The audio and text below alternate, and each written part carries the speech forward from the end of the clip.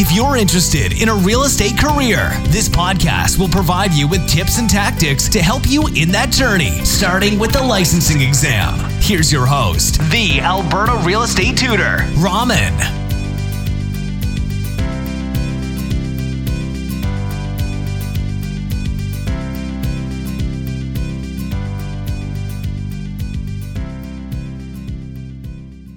Welcome to Question of the Day.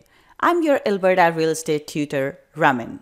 Today's exam question is, what market situation occurs when the quantity supplied exceeds quantity demanded?